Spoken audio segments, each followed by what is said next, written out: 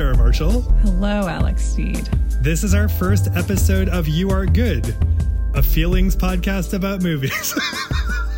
It feels so funny to say. Yeah, does it? What's the acronym? YAG. In Sweden, that's how they pronounce the hit show Jag, so it's not that weird. Oh, of course. No, it's not that weird at all. You're listening to your second favorite YAG.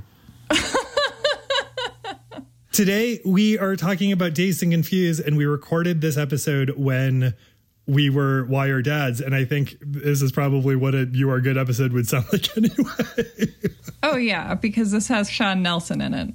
I was excited to participate in this largely because it was your first time watching Dazed and Confused, and there are very few movies where I'm like, yeah, I want to see how someone feels about something. I want to see how someone responds to this, and this was one of those, and you're one of the people I'm always excited to see responses spout from. Yeah, and this was such a lovely experience for me because as I talk about in the episode, I really felt like this was going to be one of those like party movies. Not that those are always bad, but like I feel like that was really a genre of the late 90s. Oh, yeah. Do you know what I mean? Like Super Troopers or something like that? Old school?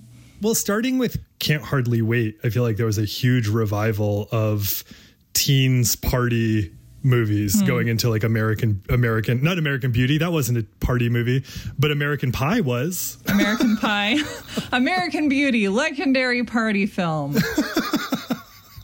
Wouldn't that be great? You like Max? This movie is a party for you.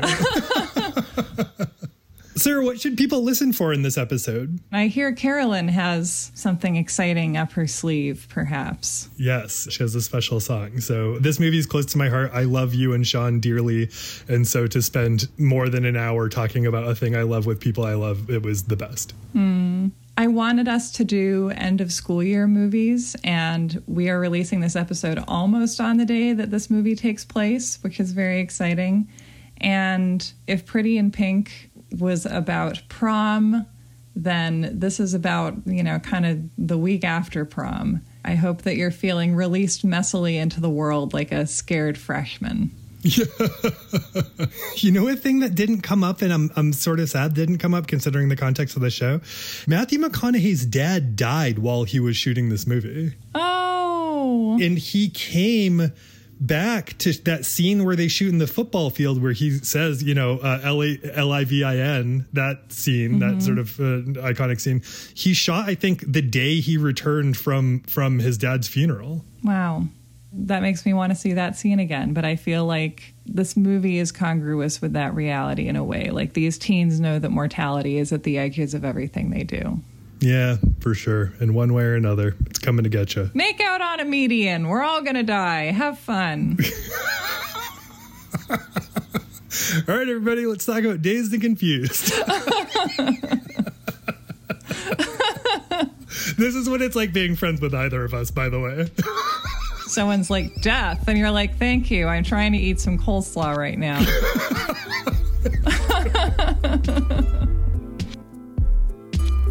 Hello. Before we begin, I just want to say that I read and loved All Right, the oral history of Richard Linklater's Dazed and Confused. It's written by Melissa Mertz. We reference it heavily in this episode. I can't recommend it enough. Oral histories are hard. They're either great or bad. And this book is great. I highly recommend it. If this is a subject you find interesting, please read Melissa Mertz. All right. A couple more housekeeping notes. First, you can support You Are Good on Patreon. It's patreon.com/youaregood. You can find us there. And you'll get bonus episodes relatively regularly, a couple times a month. This last one was a conversation between Carolyn, who produces the episodes, and Sarah. It was a lot of fun. We appreciate your support if you're able. If you're not, we're just glad that you're here. You Are Good is also made possible with support from Knack Factory. Knack Factory is a commercial and creative video content production company based in Portland, Maine, but it does work throughout these here United States. If you need that sort of work done, get in touch with the folks at Knack Factory. Our guest today is Sean Nelson, who is singer, songwriter, performer who is in the band Harvey Danger. He is now Sean Nelson, who's a writer for The Stranger forever and ever and ever. He lives in Nashville now. He's a tremendous, tremendous person. I'm so happy that he's on the show. We have changed the title of the podcast from Why Are Dads to Your Good in as many places as we can. Some places it takes a little while to register, but we've changed on social media. So we're at Twitter and Instagram at You Are Good Pod. Your pod player might take a minute to readjust. So please bear with us as it switches over. Yeah, we are You Are Good. So thanks for your patience, and follow us on social media if you are not doing that already. I think that's all that you need to know before we go into this episode. Thank you so much for listening. All right. See, I just didn't know that drugs and alcohol were such a big problem that they had to resort to neo-McCarthyism. God, don't you ever feel like everything we do and everything we've been taught is just to service the future? Yeah, I know. It's like it's all preparation. Right, but what are we preparing ourselves for? Death. Hey guys, one more thing. Hey, this summer, when you're being inundated with all this American bicentennial 4th of July brouhaha, don't forget what you're celebrating, and that's the fact that a bunch of slave-owning, aristocratic white males didn't want to pay their taxes. Yeah! Man, it's the same bullshit they tried to pull in my day. You know, if it ain't that piece of paper, some other choice they're gonna try and make for you. Yeah. Let me tell you this. The older you do get, the more rules are gonna try to get you to follow. You just gotta keep living, man. L-I-V-I-N.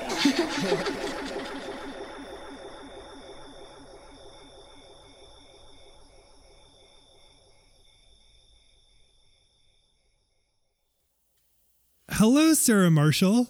Hello, Alex Steed. Sarah, where are you talking to me from? So as you know, there's this place I go sometimes, and it is called any McDonald's parking lot. And in this place, to which there are many entrances across America, there is always just enough Wi-Fi to video chat with the person you are doing a podcast with. And you can sit there for hours and hours. And if you don't get heat stroke, you'll do fine. If you want to be a gentleman, you can get something in the drive-thru on the way out. Well, it's nice to see you. Historically, as friends on and off for years, there have been times where you have stayed wherever I'm living. And when you do that, usually you will record your wrong about from a McDonald's parking lot. So this is the first time I've been on the other side of recording with you in a McDonald's parking lot. It feels like seeing you from another dimension. It's like when you go to your mom's work and you're like, oh my God, she smells different.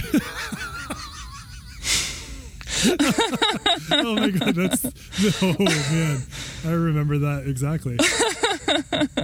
We are joined by one of our few repeat guests, my Mr. Sean Nelson. Sean, hello. Greetings from sunny, rainy Nashville. Yay. Sean, we assigned this movie, but it sounds like this is a movie you have some history with. Can you tell us what we're watching and what your history is with the movie? The movie is Dazed and Confused, directed by Richard Linklater, and it came out in, I believe, 93.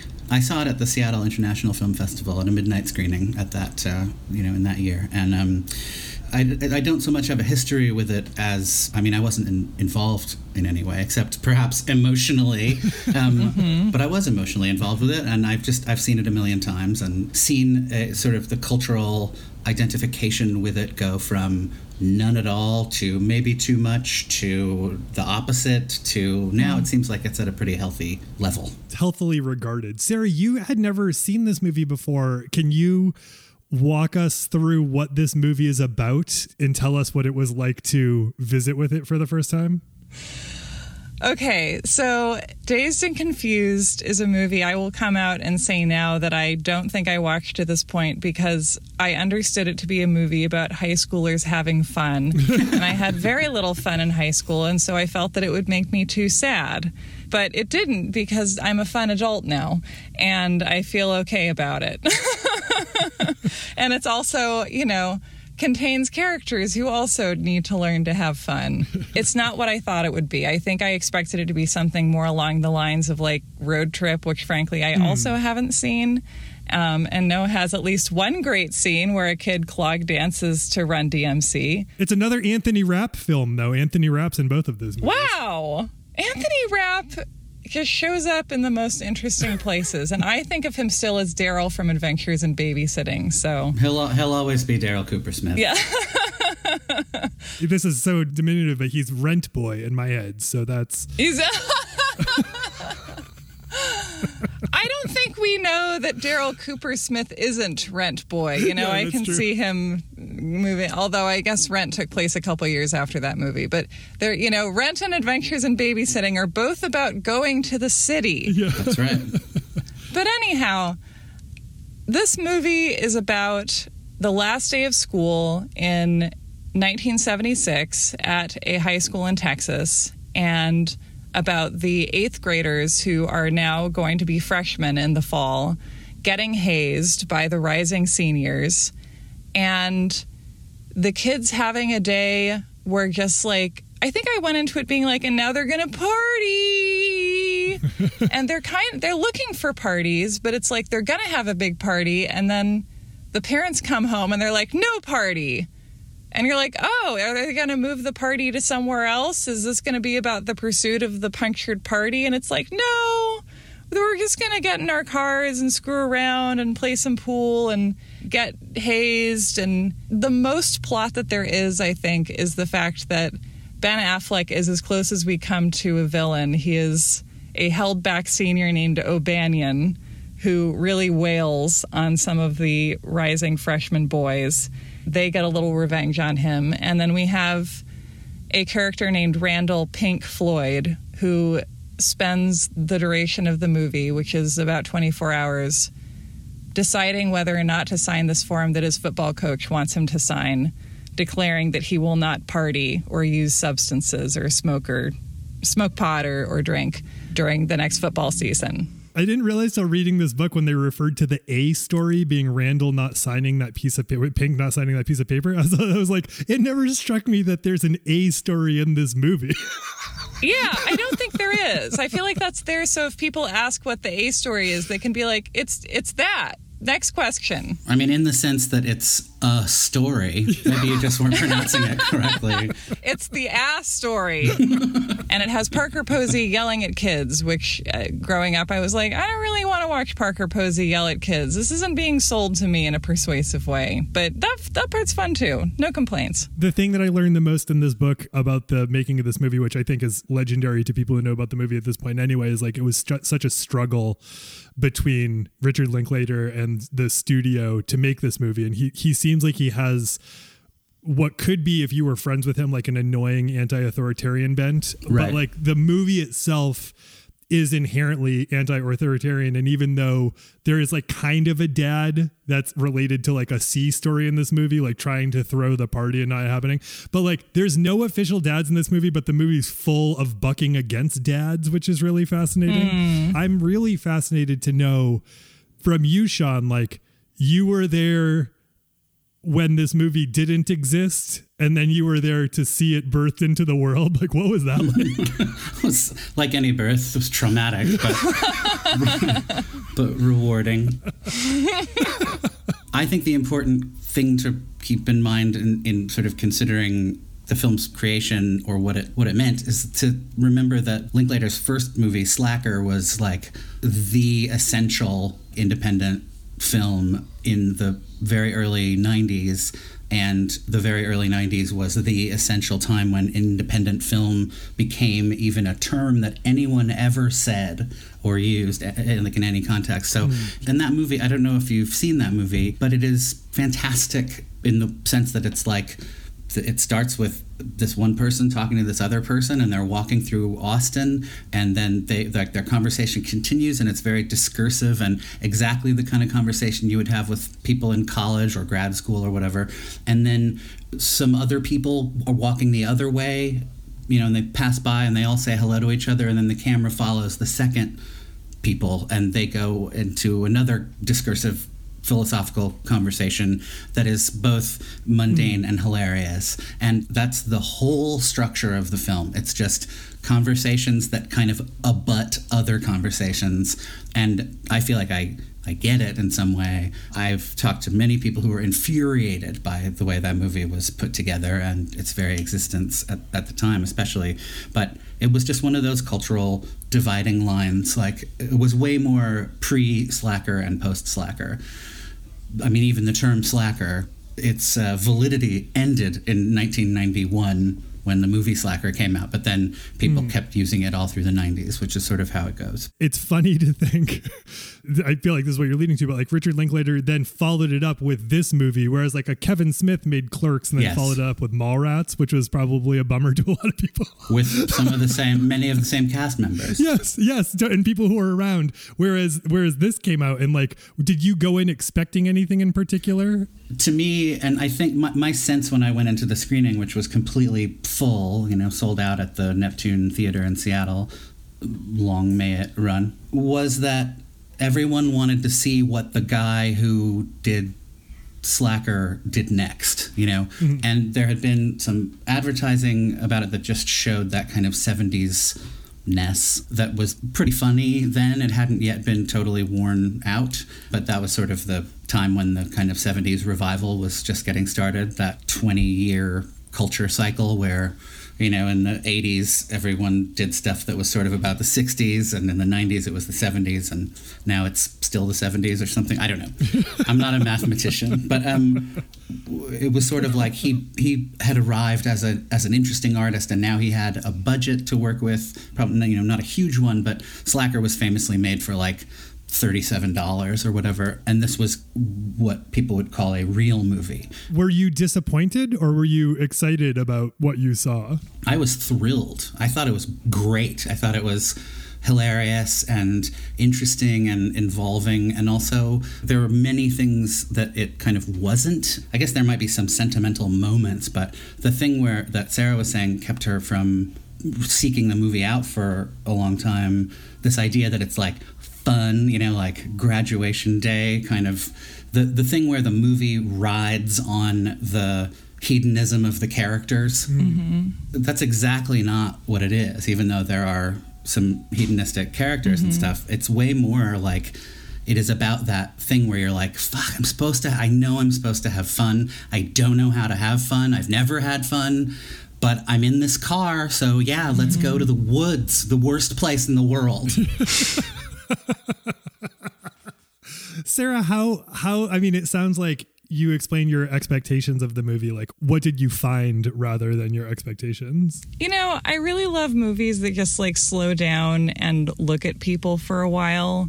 I really liked The Wrestler for that reason, because so much of that movie is like, what is this guy's day like? What is it like when he goes into work and his boss is Todd Barry and he's slicing deli meat for people, and like just watching someone like wake up and like, crack all their joints. I really think that like the way we get to know people and to feel intimate with them as characters is to kind of just be with them over time. And it felt like, I don't know, I also think that like the way directors work, the way writers work, the way artists work generally with the concept of teenagers is so interesting, because you're taking what you remember of yourself and you're like showing your ability to work with your memories of who you were or who you wanted to be, and you're maybe writing characters that are fixing who you were into who you wish you could have been. Like Ferris Bueller's Day Off is a great example of like a pure wish fulfillment character. And I was looking at the script for Dazed and Confused, and they actually describe Pink similarly to the way Edie McClurg describes Ferris Bueller, where like he just hangs with everybody. He's kind of in with all the groups. He's a righteous dude. Yeah, he's a righteous dude. Yeah. I don't think that you can write a teen character as an adult who is no longer a teenager without putting some wish fulfillment in, or without like overly mortifying your younger self, which I think we kind of talked about in The Squid and the Whale. Right. But like these characters just feel like they're allowed to kind of move around not overly freighted with adult fantasy of what it's like to be a teenager. And they have a lot of dignity too. And as you know, like dignity for teen characters is a big one for me. Like, and I also feel like if another something that you could call an A plot if you were pressured to name one is just sort of the arc of Mitch, the kid who gets paddled the worst and then gets to like make out with a girl and be in with the older kids and buy beer. And it's just, and there's no message. There's no like point where it's like, little man, you're growing up too fast. You shouldn't be buying beer. It's like, no, it's fun to buy beer. The end. Also, the lack of trying to like have a point is very appealing to me. And we haven't even talked about Matthew McConaughey yet, by the way. A movie doesn't need to be more than the feeling of wandering around on a summer night and looking at people doing things. Yeah. Yeah. When Linklater was trying to get this movie made, Slacker was huge. And so there was like trust from movie studios, but there was no trust because they were like, it's great that you could make a movie that made us all this money, but there's no way in hell you can make that movie again. So he had to go in but he was like really savvy, and he had to go in and be like, this will be like American Graffiti or like a John Hughes movie. Like he had to like use those comparisons so people would understand what he was talking about. In this book, there's a journalist named Tom Junod says John Hughes movies were about people in high school sort of acting like adults. One of the most beautiful things about Dazed and Confused is that it's about kids. It's not like there's a James Spader character in the movie who is naturally sophisticated and evil. Yeah. Which I love about the movie. And he goes on to say, and this applies to like why people love the McConaughey character or even like the bad characters in this movie, which is he says, there's not a patina of sophistication about anyone in that movie. The movie's villains are kid villains and you almost feel bad for them.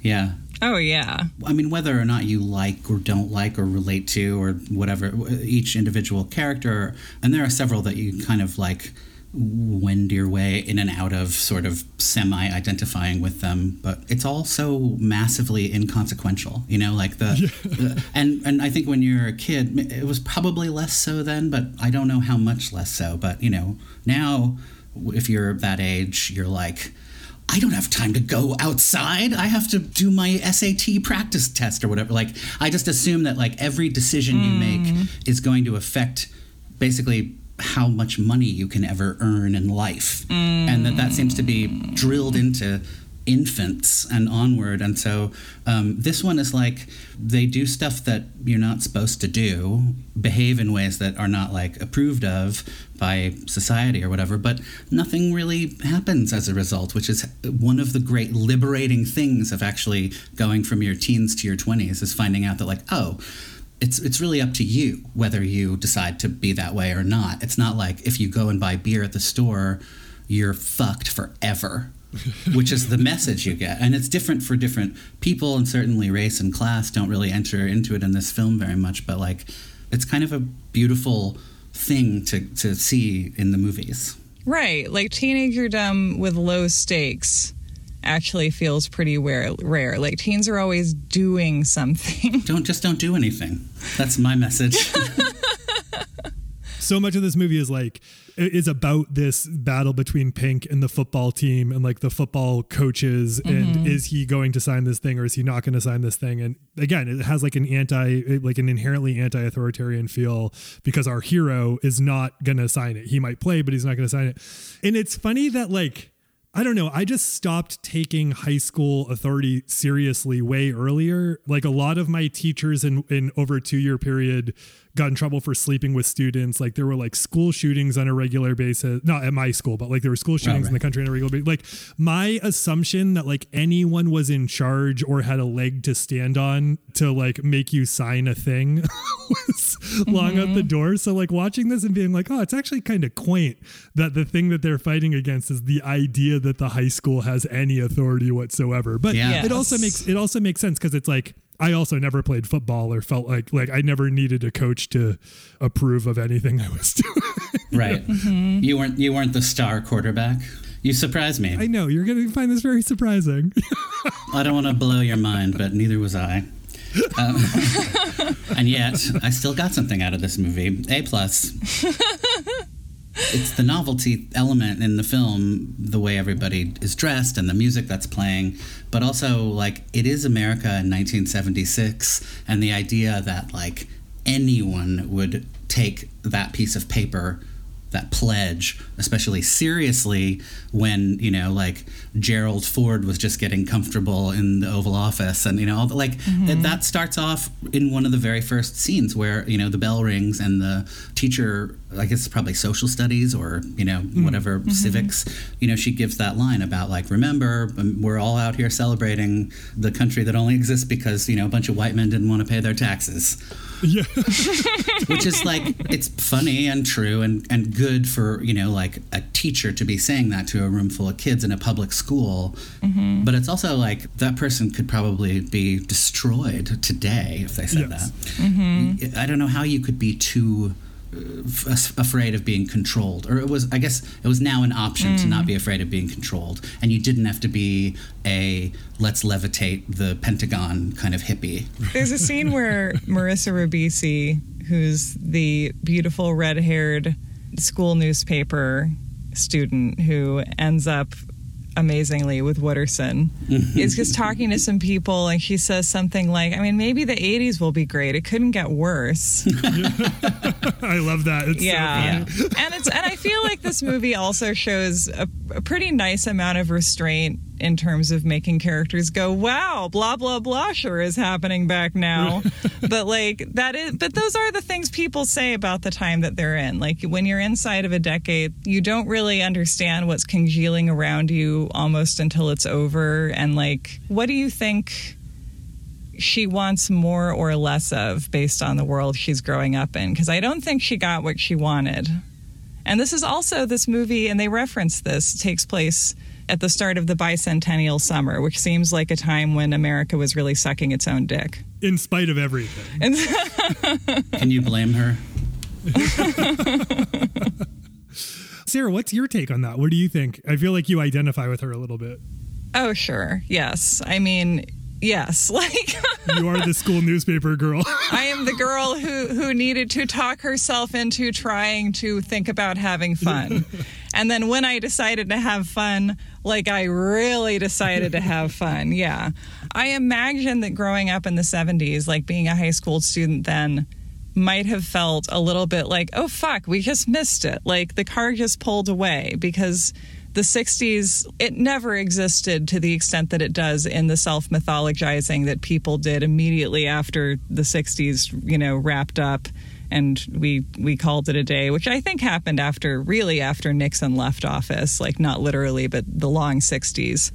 Because you lose a common enemy, and then society can't really cohere in the same way anymore. And I wonder actually if that's going to be what we see now that Trump is out of office. Like, things are better. Like, it's better to have a safe pair of hands on the wheel, but, like, boy, is he a forgettable guy. Can't even picture his face. Right. I imagine, like, if you're a teenage character in the 1970s, like, you were a child during the time when people seemed really afraid of the youths for a second there, and when, like, people your age were part of a cultural moment that was actually, like, scaring the shit out of people. And now you're, like, a little bit scary, the way teens are always scary, but, like, you're not striking fear into the heart of Washington. And I think that would be a real bummer to, like, miss out on by so few years. But you are, you know, you're striking contempt in the heart of rural Texans, probably. Which is also, I think, meaningful in that context. I think that those three, the Marissa Ribisi, Adam Goldberg, and Anthony Rapp characters are they're to me the really interesting ones. Of course, I like to imagine that I would have been in that car too, and their friendship based on, you know, like mutual working at the school paper, but also being kind of the school brains and being able to kind of dissect the things that are going on around them rather than just experiencing them, and it's really great. But then really there is this interesting moment of liberation for two of them, and the third one just has to make out with a young girl. But, you know, Marissa Ribisi goes off with Matthew McConaughey, like this total, like, why shouldn't I do this thing that is going to end in at best in tears. You gotta have some tears over something other than politics. But why not have the adventure? Like, you get the invitation and you either go or don't go, and she goes, which is, I think, great and really exciting. Right. But then Adam Goldberg's version of that is to actually fight back to the bully who's picking on him, and he just gets absolutely thrashed. Yeah. It's a painful thing to see. As high-strung as he is like, that guy sucks. He's horrible. That guy has been magnetized to me everywhere I've ever gone for at least 30 years. It's kind of great to think he's going to stand up to him, and then he just gets beaten down. But that's also, speaking of ending in tears, like, it probably feels better to have, had your ass kicked by the bully than to cower in fear and say sarcastic stuff about him. And this is a movie about getting thrashed and then continuing. There's a whole chapter in this book about the meditation on the 70s piece. And that same journalist, actually, who I just quoted, Tom Junod, says, "My generation was guilty of nostalgia way before they got old. I was class of 1976. When I think of my own experiences in the 70s, it's like Happy Days was on. Sha Na Na was an act people my age went to and paid money for, even though it did not in any way memorialize their own time. American Graffiti was way more popular of a movie with people who graduated high school in 76 than in 1962. And they just talk sort of about how much of a lack of awareness, like, of the significance of the decade versus like what the actual significance of the decade is, which that just has to be the case, right? Like, you live in a time, and then enough time has to go by in order for you to know what actually happened in that time. But by the time that, as Sarah knows and does every week in another show, by the time then you look at how the decade was actually remembered versus reported, you've got to do a lot of reconciling to find where the truth is in that. And even then, you're lucky if you find anything that's close to being true. You can be nostalgic for anything with enough distance. And it's funny how, like, now I think we have actually an outsized nostalgia for stories about, like, 1970s New York City, because people were miserable at the time and complained about it constantly because it was filthy and lawless and terrifying. And we look back on that and are like, but the prices.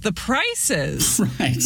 Yeah. But you could buy a Soho loft for $100. I mean, I grew up watching Happy Days on Laverne and Shirley and having no idea that the 50s and the 70s were even a particularly different time. I just felt like they were just smashed into, like, why were there all these shows about people in poodle skirts coming out in the 70s? It's hard for a 10-year-old to piece together. And looking at that nostalgia, it feels like that's the 70s, like, clinging to this, post-war boom period that, like, started draining away, like, as soon as it felt full, because it was the kind of post-war prosperity that we defined our national character based on, and that was intrinsically unsustainable. I would say whatever else the 60s were, they were also the time when, like, the fraughtness of American life and government and foreign policy and domestic policy and all of that stuff just couldn't be contained by lies anymore. And so it became this incredibly, roiling, tempestuous thing. Although, who knows? Because my idea of that is based entirely on books and movies and records about that time. And that's where I think that sort of yearning for the past, for a simpler time, becomes not just this sort of... I think it's always attributed to a kind of laziness on the part of the people who feel that feeling. But I also think that it serves a purpose, whether it's healthy or not, I don't know. But, like, American Graffiti was this movie that, like, nobody really expected to be especially a big deal, but it was massively popular. Right. It was as much the revival of the songs as it was about the story of the film. I don't love that movie at all, but that movie's success is why Happy Days began. And so Happy Days was like the TV version of this movie that was already a TV version of reality. Wow. And even had Cindy Williams in it. Right, exactly. A great singer and a great actor. But, it's probably not the case that 70s show was that Dazed and Confused begat that 70s show. But the difference between those two cultural artifacts, like the voice of them, the intention of them, what they were about, it's pretty vast. That 70s show is like whatever, a picture of a drawing of a photograph of a Xerox copy of Dazed and Confused, you know? I saw recently somewhere online, I don't know if this is a real phenomenon or I saw someone complaining about something online. Those are two different things, I realized. But someone was talking about how some folks complain about how Big Mouth is ultimately a show that is problematic because it shows children going through sexual exploration and stuff. And my immediate take on that is it's like, I mean, it's adults remembering childhood. Like what you're watching is a memory. So like by the time someone is of TV or movie making age, if they're going to make something that's faithful and has like real feeling in it, it's going to be remembering a time that they are from, right? And so someone says in this book, which is so great, like we spend the ages from 18 on trying to figure out what happened between birth and 18. Like that's what we do, which is so frustrating because it's like having been at a crime scene and being like, yeah, get me out of here. Yes. I want to see the next thing. And then you're like, oh my God, I have to try and remember that crime scene I didn't want to be at now. Like, I don't remember. I was trying to pretend I wasn't there.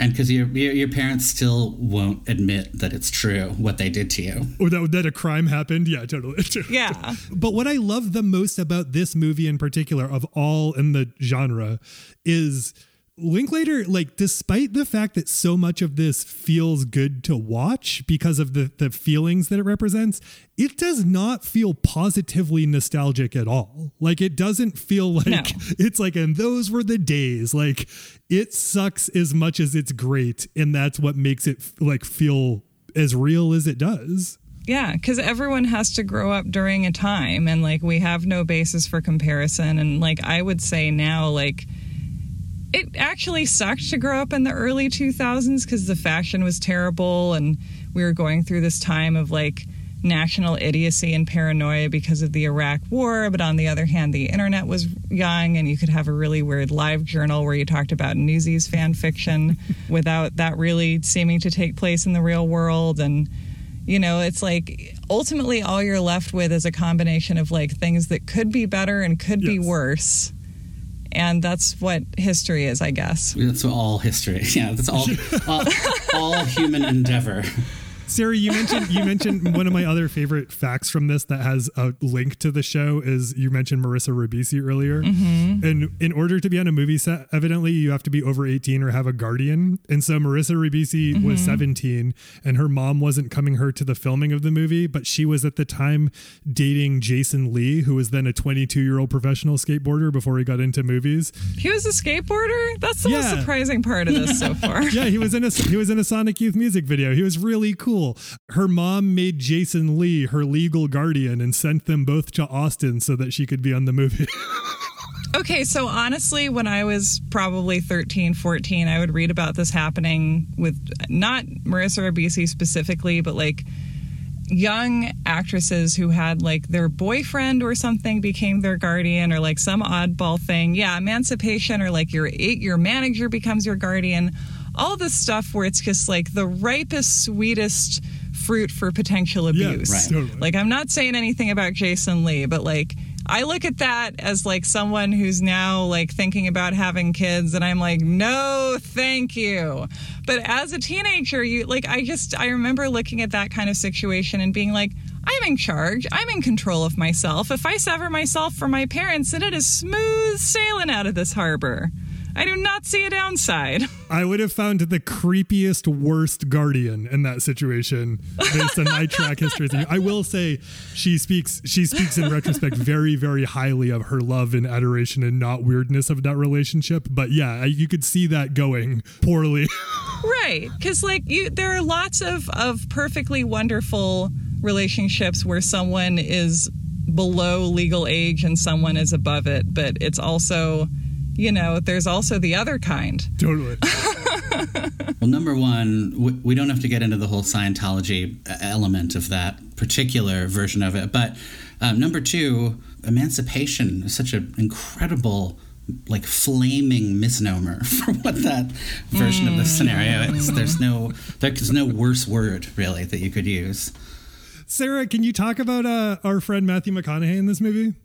Matthew McConaughey is, I think his character and Parker Posey's character are, to me, the most iconic characters seen from afar if you have not seen this movie. And he, of course, is the author of the now iconic quote, "That's what I love about high school girls. I get older, they stay the same age." Which, like, they discuss in the movie that's creepy. Someone's like, "Wooderson, you're going to get arrested for statutory rape or something." Which seems wild that they had that awareness that they put in Yes. This is a weirdly self-aware movie in a lot of ways, I think, which I assume also had to do with, if a script is so weird to begin with, then you might as well have the weirdness of, like, awareness of creepy social issues and stuff. But so Matthew McConaughey plays Wooderson, who is a guy who graduated from the high school that this current crop of kids goes to.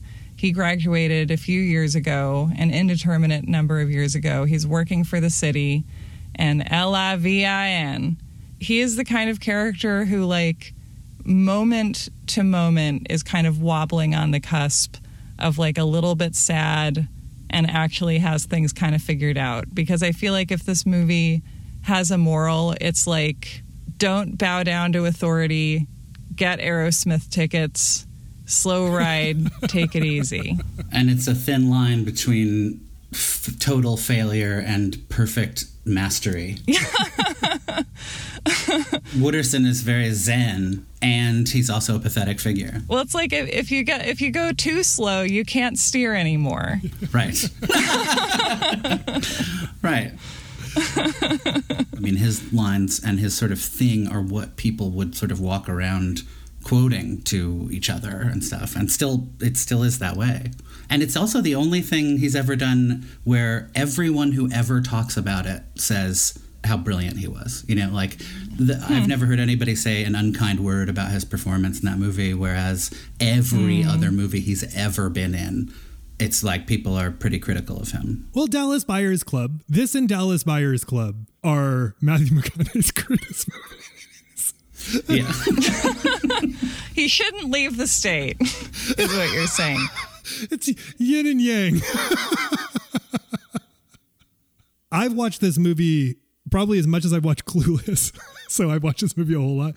And I remember when I started to take the turn of noticing Matthew McConaughey's character in the movie, because when I was younger, I related to all of the kids, and I knew a Matthew McConaughey character, but like I still like it even took me a longer time into like my mid-20s before I was like, oh, this guy's in this role, and I don't even see him as McConaughey in this movie. I just like see him as the character. And I remember like finally starting to recognize him, and then be a little alarmed on the kid's behalf.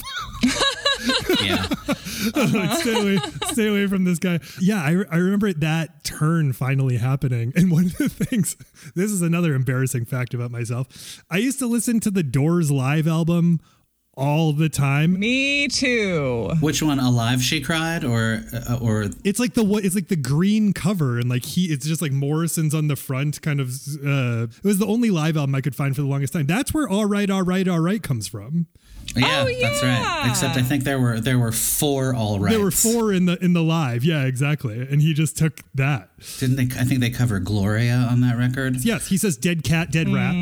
Yeah, and it goes into this prolonged sexual description. Yes. And I just vividly remember being in the car, being driven by my mom while listening to that. And he's like, "Wrap your legs around my neck," you know, and like.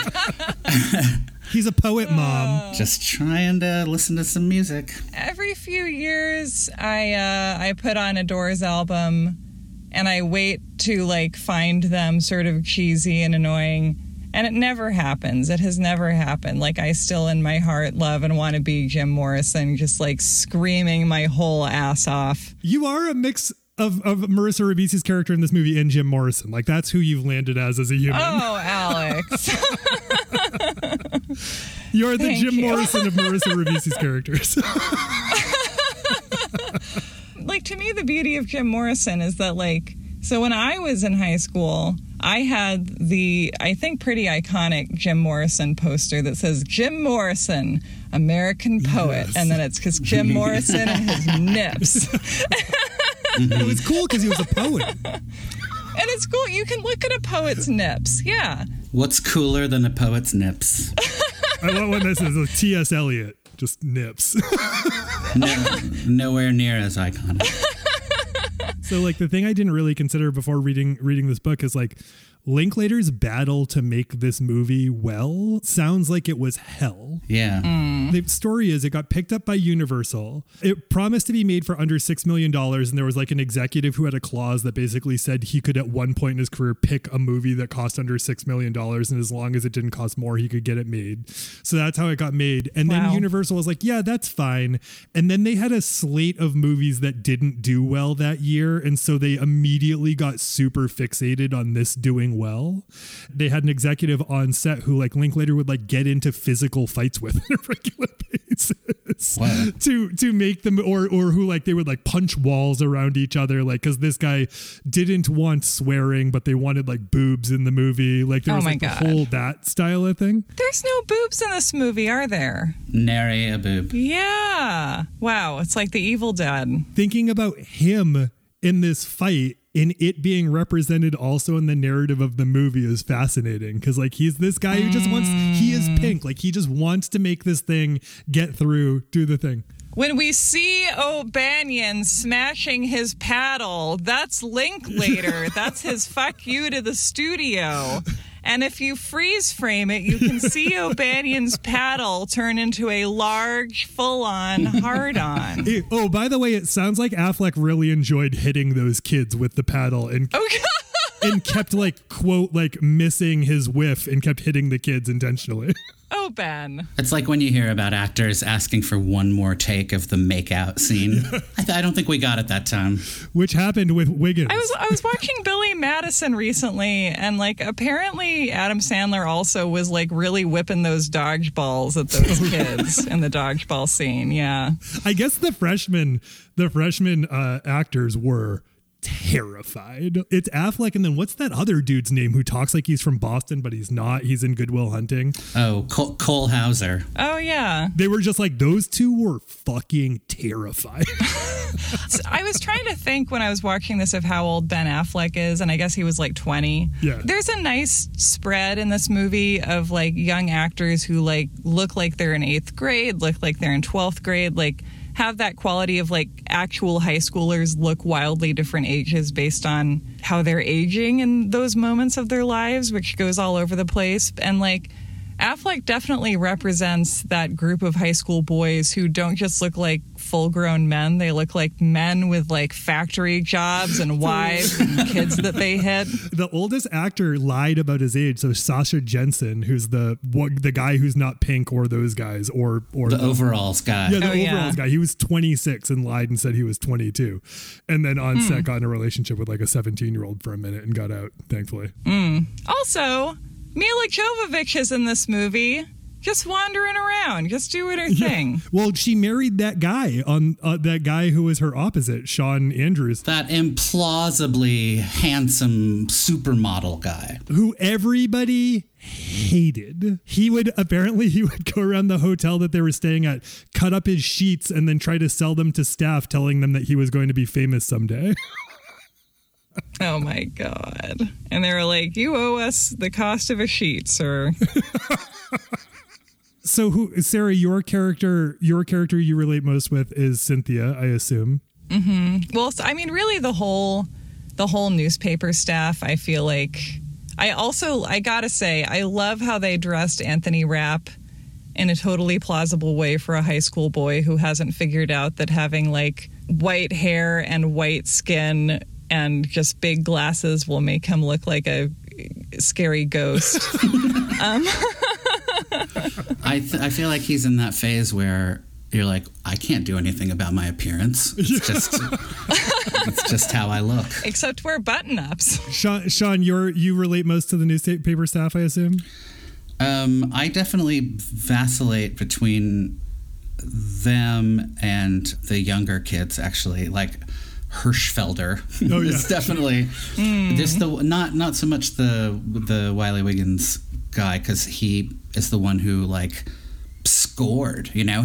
I don't mean sexually, though sort of that too, though he did, although I guess Hirsch did also. I just mean that like he won the the rising freshman lottery and got to hang out with all the cool kids and was like, he was just automatically in. Whereas those other guys are like, yeah, I guess let's go to the dance. Like, I don't know why we would do that, but okay. Just hapless, but still with a sense of innocence and yearning. That's what my life was like back then. When I was in 8th grade, I just did not leave the house. So I have no one really, truly to identify with, because plot only happens if you stop writing Farscape fan fiction and convince your dad to take you somewhere. I've been rereading Carrie because our Shining episode sent me on a Stephen King bender.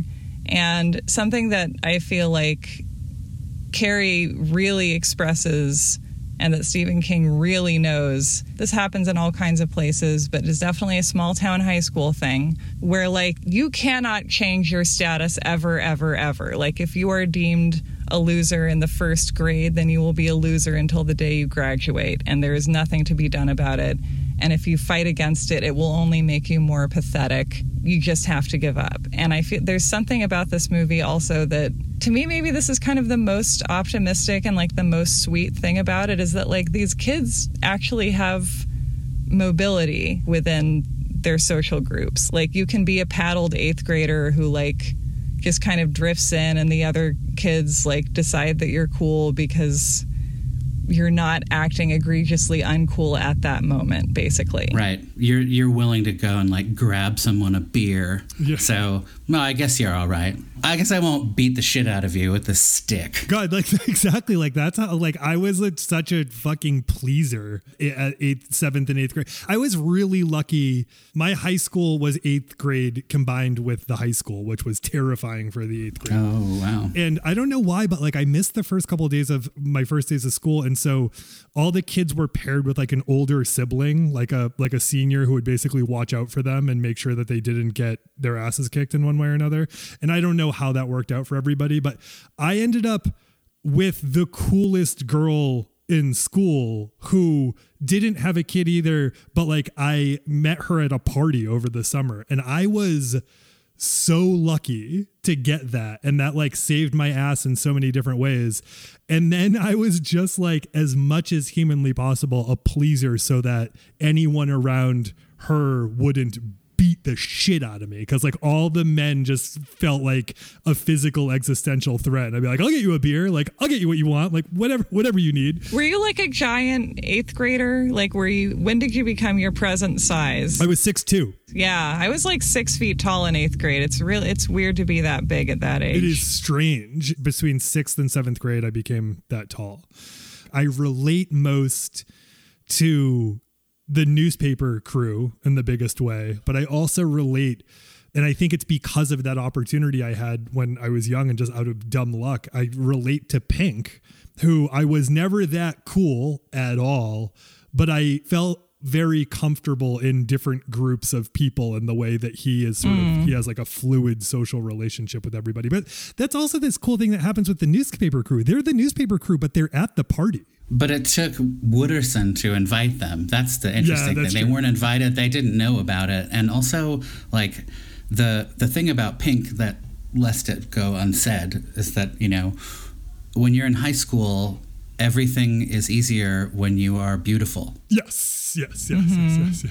He's sort of the quintessence, in the same exact way that Trip in The Virgin Suicides. Oh, yeah. He's so good looking that it's sort of it's not who cares, but it's also if an ugly, dumpy person was to say, I refuse to sign this pledge, the team would not have been come on, man, don't you want to be a champion with us? Don't you want to be the guy we like the most? This is going to be my remake, Dazed and Confused, but everyone's ugly. Yeah. In terms of movies set in an era, how does this one feel to you? Because I think this can easily be very pandery. It's music, it's things you recognize, you like it. Yeah. I will say that the music selections are really, really choice. For the film to start with Sweet Emotion in that way, like Sweet Emotion is a big hit song, but it's not like, it's still a surprise, but it's the perfect opening. And there again, I really vividly remember that there's that sort of long, slow, almost before the big, entrance. And I just remember the whole audience sort of, you really felt like we were all like rising out of our seats because it's set like, oh my God, this is perfect, like that. And same with, like Slow Ride and Free Ride and all the other rides. But the songs are really great. It's not like, it's for sure not my favorite kind of music, but it is the kind of music that when it comes on, you turn it up. And Sarah, as we were talking about, Stranglehold is in the movie not once but twice. Like Stranglehold, like that's a song they put in this movie. That's a great song to just crank up when you're on the freeway and you have some miles ahead of you. And also in the screenplay, the first thing that he writes is like, we hear the opening of Sweet Emotion. So like that was like always like integral. It's like, we cannot begin this movie any other way. And I'm sure that like, if his back was to the wall, he could have found something else. But like pop music and soundtracks, to me, the sort of pinnacle of that is like a movie changing the way you hear a song forever after. Martin Scorsese does that a lot for me. And like, I think I'm going to hear Sweet Emotion differently forever after hearing it that way. In movies that are sort of conspicuously set in an era, American Graffiti is another. I mean, those are good examples of that kind of late 50s, early 60s music. But it's, none of them are my favorite version of those songs. But oftentimes, I mean, the way they get it wrong is like it's a movie in the 80s and like the guy goes into a nightclub and everyone's there and it's playing, How Soon Is Now by the Smiths, but they only play the chorus and then it sort of, dissolves into they're playing, I don't know, Paradise City by, totally. Guns N' Roses or whatever. And it's like, but, those two things would never coexist. And also, clearly it's just like they're signifiers rather than actual artifacts.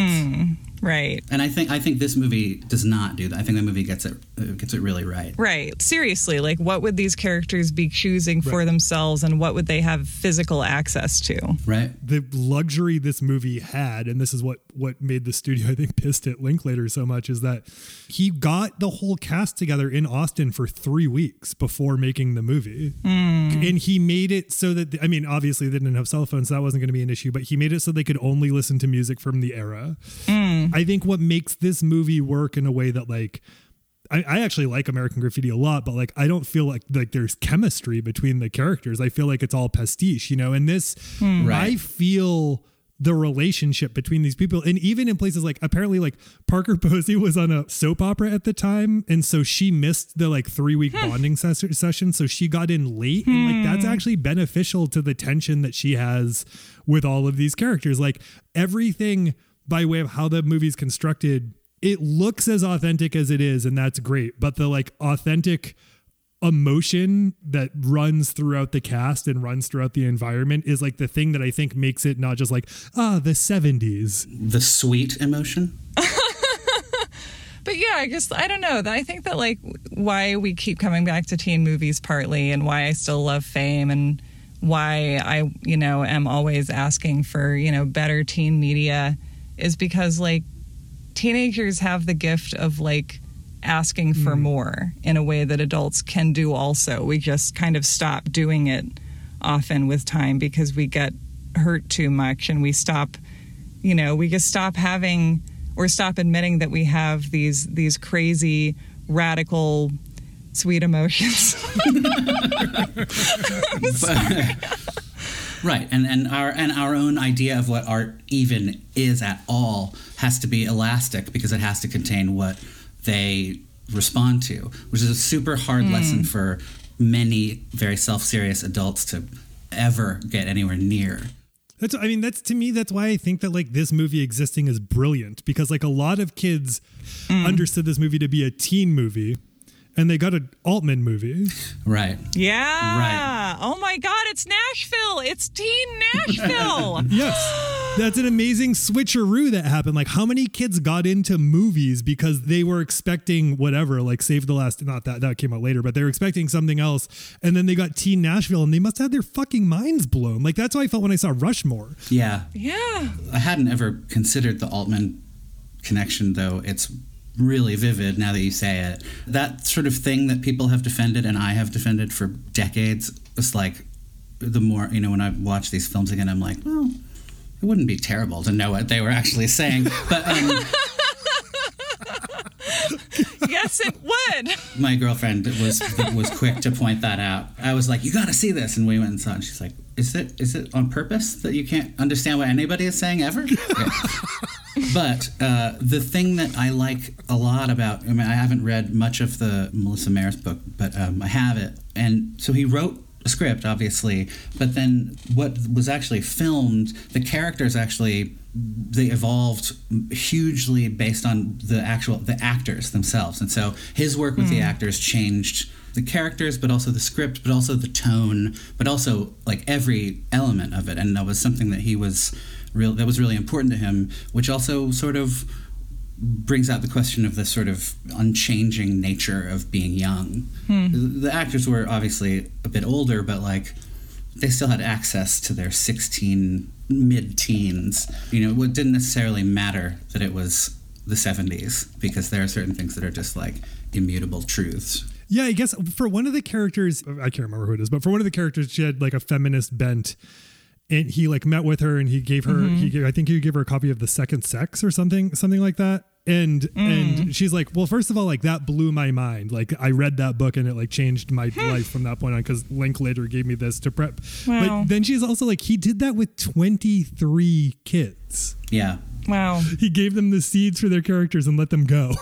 Like, I was wrong about emancipation and stuff as a teen, but this was always my feeling of like, wouldn't it be great just to make a movie with a group of people? Because like you would learn more than at school. Yeah. And I do think that was correct. Yeah.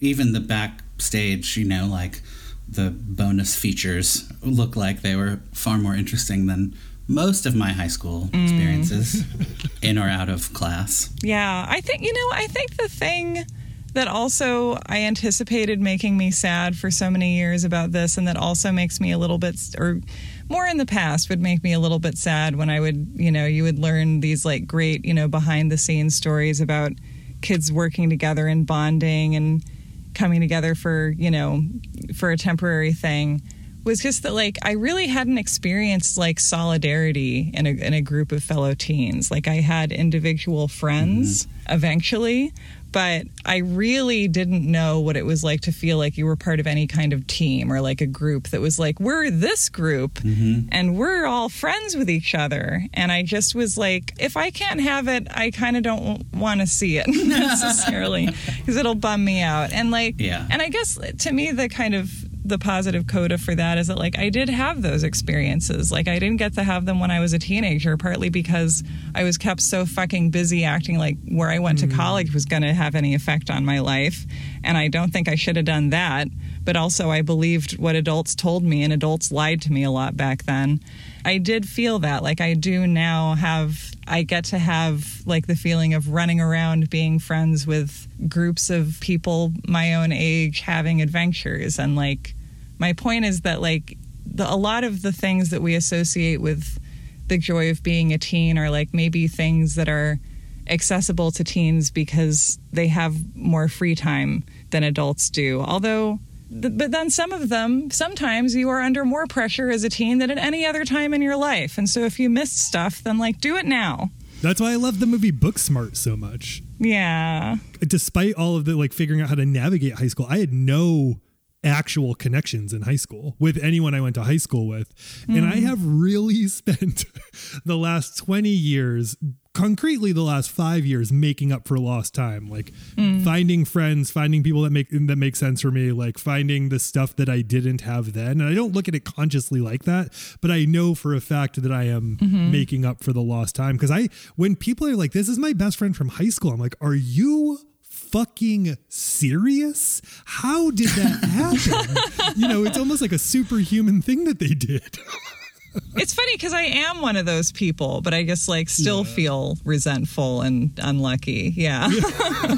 Getting it later in life and realizing that while some of the experiences are fun and rewarding and good, that so much of it is just simply an act of will. Like you say, this is a group. You say you're all, you have solidarity, but it might not necessarily remain true forever or for long. And so in a way, it's like it's a thing you're creating together or in your own mind. But even knowing that, it doesn't ever take away the sting, verging on agony of having not had it when others had it right in fucking front of you.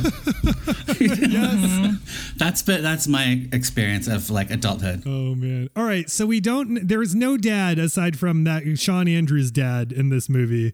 And he's just an aside character. But the coaches are definitely daddish. We know that coaches are dads in this movie. O'Banion is a future alcoholic stepfather. Sure, a lot of the men in this movie are. Who is the daddy? It's got Wooderson's the daddy. Yeah. Right?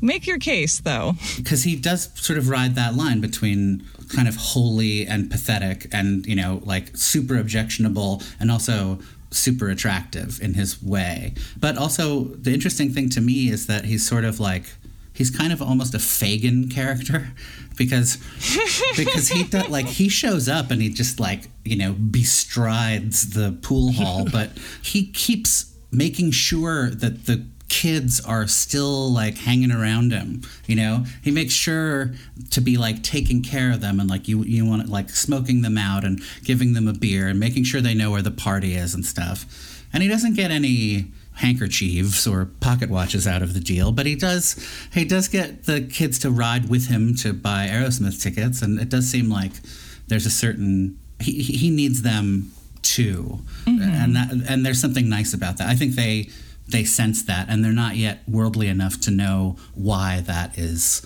a weakness. Yeah. I mean, when I was in high school, there were like 3 or 4 of him. They just did not know how to not be in high school. Right. Or they had an unwillingness to move beyond that cast.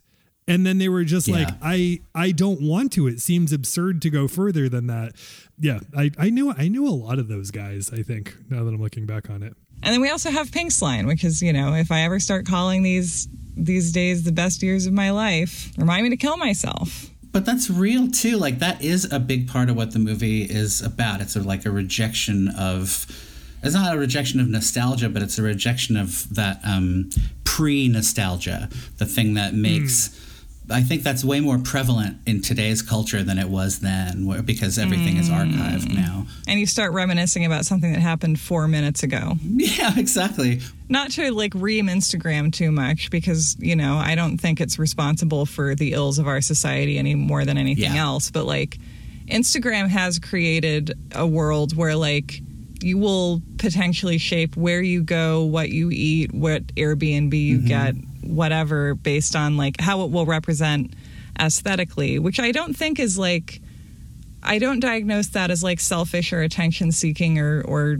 self-obsessed or whatever people want to call it. I think it's like we all really want to feel sure that we are spending our time well and living our best lives and like raking in all the happiness we can get, and like having evidence that we're constantly compiling that we're doing that is like a nice way to feel more secure about it.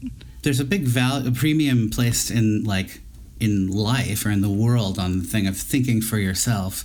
But I think for a lot of people that causes an enormous amount of anxiety, especially in a world where we see people sort of representing thinking for themselves in a way that like makes people naturally want to do that too. It's in this movie where every time Pink says something, like rebellious or anti-establishment-y, the other football players all look at him like, what? What did you say? Like, and then they kind of look at each other like, do I think that? Am I a person? And that is really authentically teenage. Like that more than maybe any other thing is that thing of like, you know, you're wearing the outfit, you're like, you broadcast to everyone that these are your best friends and you're like showing all the signs, but like inside you have no fucking idea what's going on or what you want or who you are or what, you know, what will happen. And that's, you know, like learning to be all right with that seems like as much of the, you know, where's the movie about that? Yeah. Okay, my daddy in this movie is Mitch's older sister, whose name I forget, but who is just cool. That's her whole thing. She's a cool lady. She initially kind of sets some bad things in motion by asking the seniors to go easy on her brother, which means that they open a whole keg of whoop ass. Yeah, what was she thinking? From such a like protective sisterly place. That's a good impulse. Poor execution. Yeah. And then of course, you know, it goes haywire, and then he shows up at the same party she's at and is kind of, and like this is the moment when he graduates to her turf basically and is a teenager the way she's a teenager now, as opposed to like little league teenager. And there's a moment that I love where she's just like, I guess I'm gonna have to get used to you showing up to the same social functions as me. And he's just like, okay. And then she like buys him a freebie from their mom when he comes home at dawn smelling like beer after the first day of the 8th grade. You're like, okay, the 70s did have some good things going on, didn't they? And I like that she's allowed that grace moment of being angry, like being pissed and resenting him. It's just for like a second, but, you know, because she got the brunt of being, you know, the first kid. Yeah. And because she was a girl, and I'm sure parents generally have a lot easier time letting their 14-year-old boy come home from shenanigans than their 14-year-old girl. Although a 14-year-old girl also gets to do that in this movie. We haven't even talked about Sabrina, but she's just like also a very cool cucumber.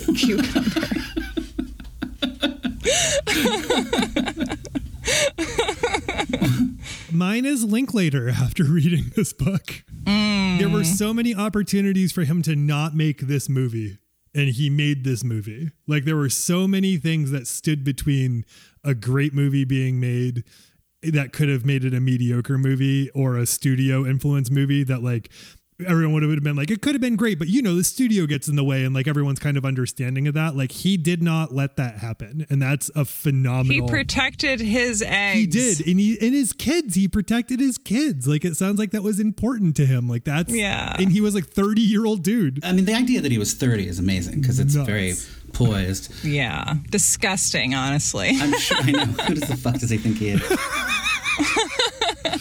You know, the studio influence, whatever, I mean, clearly would have gone more towards like a harder kind of sexuality and also like a more sort of revolting kind of comedy.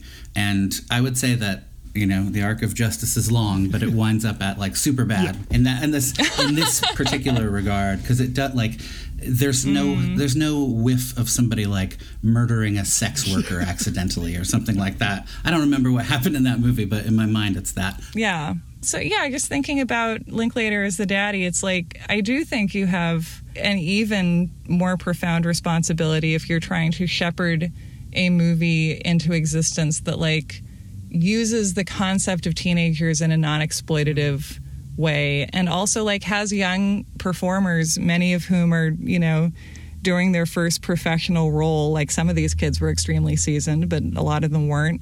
And like protecting them in that, like, that's, oh my God, the pressure. Yeah.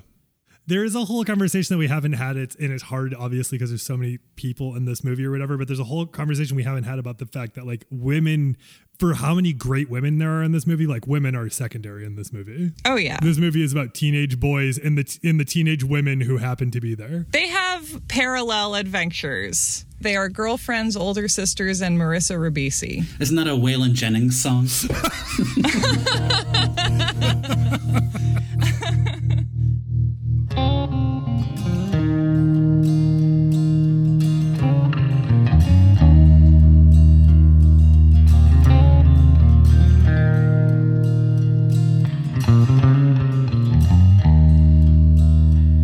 From looking back to Lubbock